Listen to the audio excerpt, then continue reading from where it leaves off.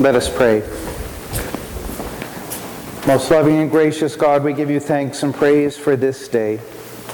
We pray that your Holy Spirit would open our hearts to hear your voice. Lord, may your word be spoken and your word received. In the name of the Father, and of the Son, and of the Holy Spirit. Amen.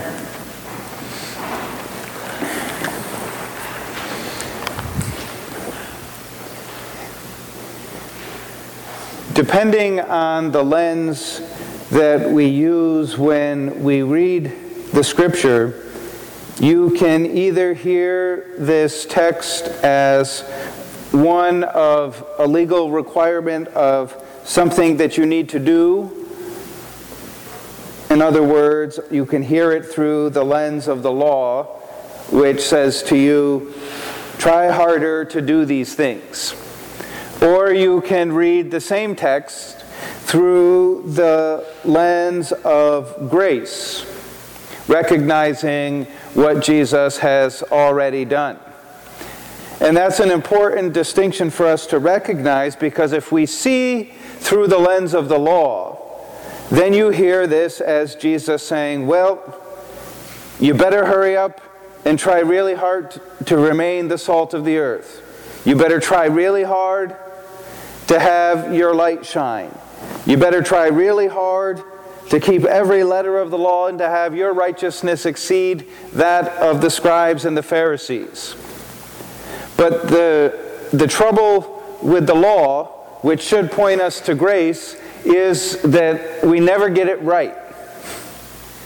Even on our best day, we find that something is lacking. You know, the scribes and the Pharisees are the ones who are supposed to have it all together. And so if you hear it from law, then it's, well, now you have to try even harder than they do. And Jesus' point in his message is not try really hard. And I've said it before, that if all we had to do was try really hard, then the Father would have sent a coach who just runs behind you and says, you're almost at the finish line. Just push through a little more. You've got this. You've done it all. But we didn't need a coach. We need a Savior. Because as Jesus says these things about the law, it's almost as if he's saying, go ahead, try and do that. What you're going to find is you can't do it by yourself. That's his message. Not try harder, but I've come to do it for you. And nothing will pass away until it's all been fulfilled, because Jesus will do it. And then if we see through the eyes of grace, then this has a different message.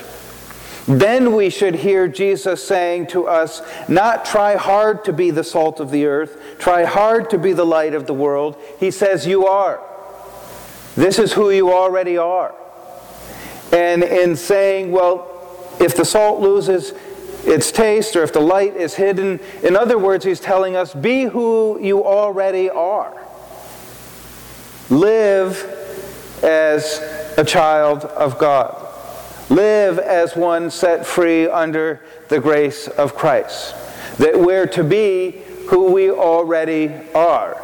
And the already are is important, because sometimes people think the Christian journey is to try really hard now, so that later on you might get into heaven somewhere and float around in the sky. But the kingdom of God is here and now, and we've already been set free.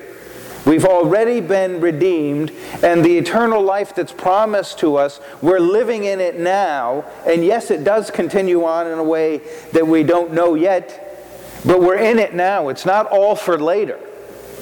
Jesus has already done these things, and the victory is already ours, and he's saying to us, well, then live that way.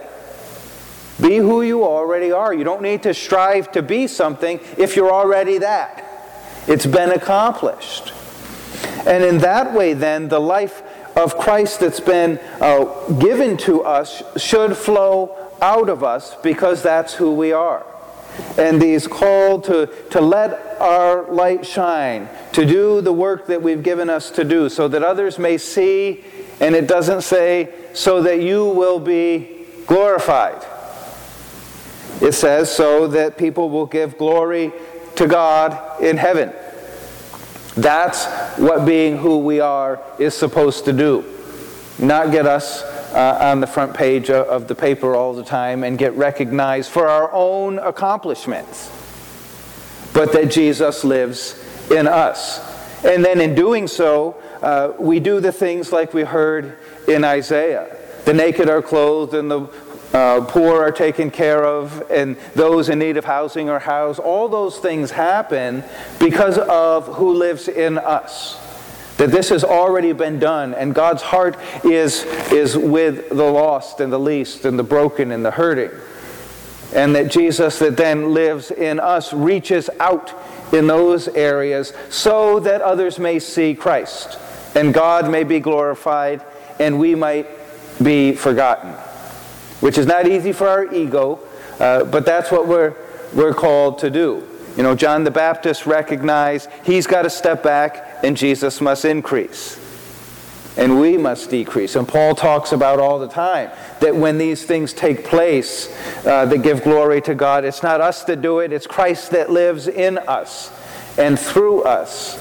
And that should be freeing for us, because it means for us here today, you don't need to work really hard to get God to like you.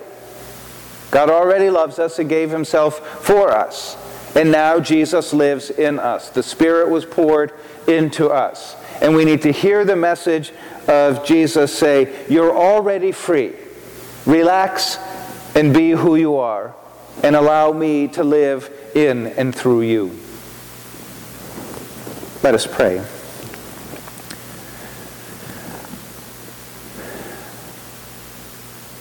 Father, we give you thanks and praise for this day.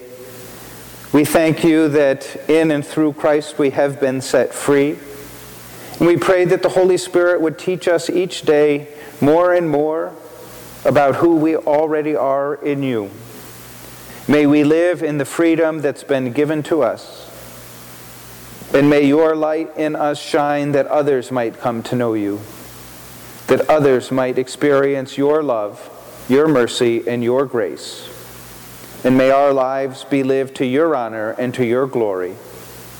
And we make this prayer through Jesus Christ our Lord, who lives and reigns with you in the Holy Spirit, one God, now and forever. Amen.